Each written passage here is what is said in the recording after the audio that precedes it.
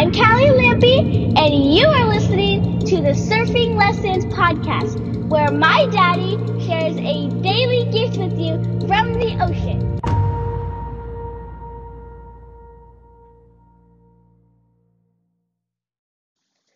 All right, guys, welcome back to the Surfing Lessons podcast. I am your host, Ryan P. Lampy, and today's surfing lesson is I don't deserve this. That's the giant lie. I don't deserve this. I live in an incredible place. On 48th Move, I am here in San Diego. Not just San Diego. I live here at the Sunset Cliffs in Ocean Beach / Sunset Cliffs. The surfing is amazing. The beauty is amazing. Even if I didn't surf, everything is so gorgeous here. The cliffs are spectacular. The sunsets, and people come from all over, drive from an hour away just to see a sunset at our cliffs here. The ocean is beautiful. The reef, especially low tide, so much beauty. And I remember when I first moved here, and I got in the ocean. On the rare occasion I could get in the ocean and surf, my body was pretty fucked up, but I was still getting here. We moved here. We literally moved here. One of the big reasons we moved here was for surfing. And I'd be in the water thinking like, man, why me? How did I get this? I don't deserve this. And especially, like, I would get this on there's a particularly a few occasions. One was having friends that wanted to live here but couldn't, that tried to live here, but ended up moving away because it's expensive, super expensive. And other occasions are when friends visit from Los Angeles, and I cut my teeth surfing in Los Angeles. I understand surfing in Los Angeles. You have 1/10 of the breaks available there compared to here, and 10 times or more the amount of surfers. So do the math. It's ridiculous. People come from LA to surf here. They're like, what? Like, literally, this is what comes out of their mouth. I hear it in the water. What the fuck? What the fuck? I've heard that again and again. Like, people are blown away. And I remember because I used to come down here on vacation and be like, what is going on? Man, this is crazy. We're so spoiled. People grow up here. People live here. What the Christmas? And on those occasions, I have often went to that place of, man, why me? Like, yes, I'm grateful. Yes, I'm thankful. And I'm excited. And at the same time, there's also been this story in my head often that, you know what? I don't deserve this. Why me? God, why me? How is this possible? Not just how is this possible, why? Like, why not this person? Why do I get this? And inside of this belief of I don't deserve this come these feelings of not being enough, not being worth it, unworthy, small. And if it gets really deep, I can feel guilty. I feel guilty that these people don't have it, that I have it. What did I do to earn this, to deserve this? So I feel guilty. And inside that, I'm basically surfing like a dog with his tail tucked between his legs. Not just surfing, just being in this area. Feeling like a misfit, feeling like I don't belong here.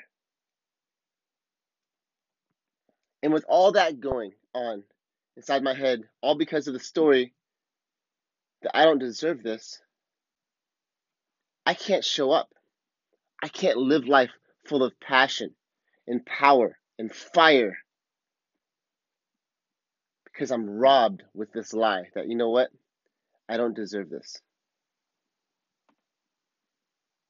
Where in your life Are you unable to show up fully with fire, with passion, with gratitude, with all out life because you have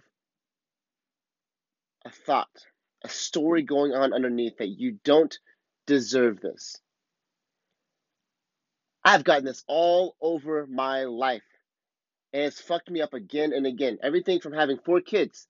I would compare myself to other guys who, by the time they had their fourth kid had some kind of mental problem or physical problem, some kind of issue, health issue, and then I have 4 healthy kids. I'm like, I don't deserve this. In fact, it kept me scared. Before I had my 4th kid, I was like, man, what if this happens to us? And then after we have a healthy kid, we're like, oh, we don't deserve this. And Lucy and I have beat ourselves up, full of guilt and feeling small, unworthy, worthless. Just why us? And the truth is, it doesn't serve anybody. It didn't serve us. We couldn't show up, weighed down heavily with guilt and shame, and no one around. It didn't serve our kids, didn't serve our neighbors, our friends, our church. Didn't serve anybody showing up like that. Yet I see this again and again. It has taken a lot of fucking work to see and get beyond this story, to crush this fucking story of the I don't deserve it. Now I've seen guys in trainings, guys with lots of money, unable to fully show up as a powerful steward of their money and serve themselves and other people like they can with their money because they don't feel like they deserve the money. They make more than the average person, or they make more than a lot of people, or they've been given their money, a big chunk of it, and they don't feel like they deserve it. And so they either throw it away instead of using it to powerfully serve people. They either throw it away or they just let it sit there while they walk around like a dog with their tail between their legs, not knowing what to do. Like the money actually weighs them down and they're not doing anything with it. I totally get it. At the end of the day, here are the facts. However we feel about what it is that we think we don't deserve, the facts are it's what we have. We must own it. No one else can own it for us. No one else can have it. And with what we have, with what we've been given, or what we earned, or however it is you want to look at it, comes the responsibility of having it. And no one else can take that responsibility of having it except ourselves. At the end of the day, it doesn't serve anyone when I surf and I walk around like I don't deserve to live here. Yet, when I own where I live, guess what I can do? I can make a fucking podcast about it. I can surf like it's my home. And I own my breaks. I shred my breaks. I fuck up on my breaks and I own it. I don't have to worry about locals and not being enough and all this bullshit that goes on under the surface. No, this is my home.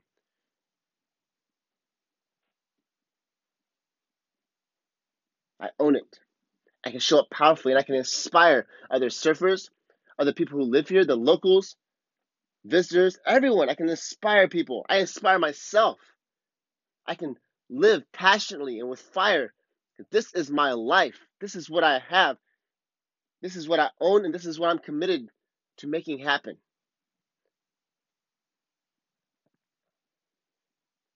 I remember when Lucy and I got a Mercedes a little over a couple years ago. Got a Mercedes, and man, where I come from, oh my gosh, the only person I've ever known own a Mercedes growing up was my grandpa on my mom's side, who was head of freaking some crazy shit. Vietnamese, mafia, fucking full-on gangster, crazy stuff. 8,000 people showed up at his funeral. Like, this is some crazy shit.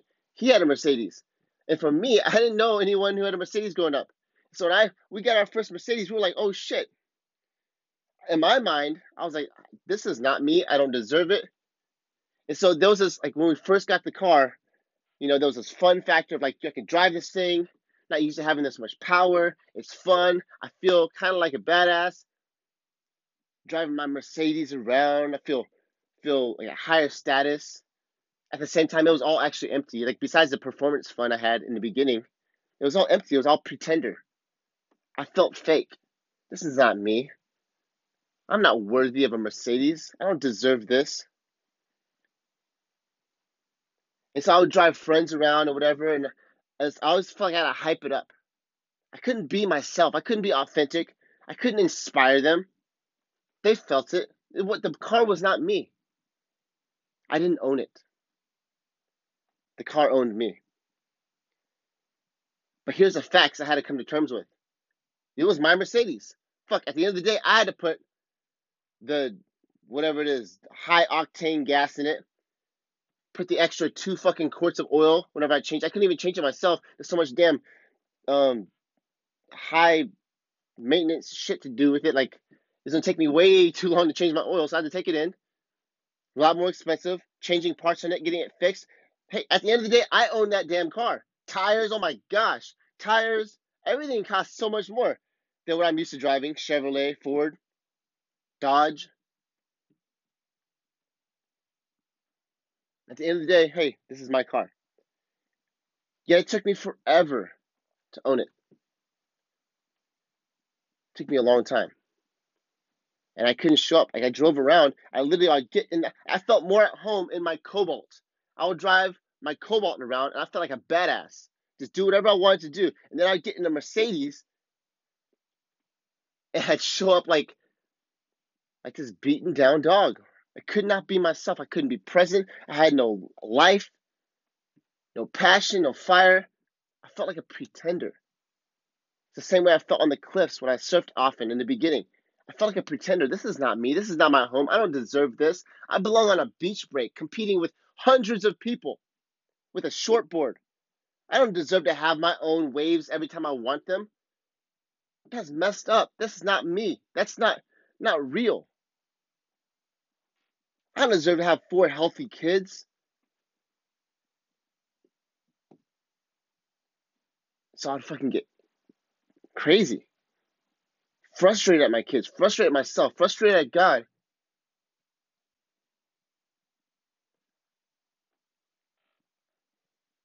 It doesn't serve you. It doesn't serve me. It doesn't serve our families. It doesn't serve anyone when we don't own what we have. When we feel like we don't deserve it, we tell ourselves we don't deserve it. It fucks up everything. It robs us of passion, of power, of connection, of presence.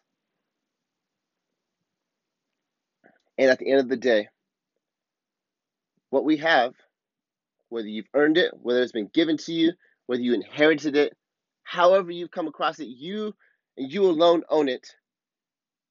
It serves, whatever you have serves a purpose. It creates value for yourself. Most of what you have creates value for others beyond you. And a lot of what you have creates value for eternity. My kids, my legacy, my family, my relationships, where I live, everything creates value with a powerful ripple effect that will go on for eternity. So I can either man the fuck up and own what I have so that I can use what I have, whether it's a car, a money, a kid, a relationship, a location where I live, a surfboard.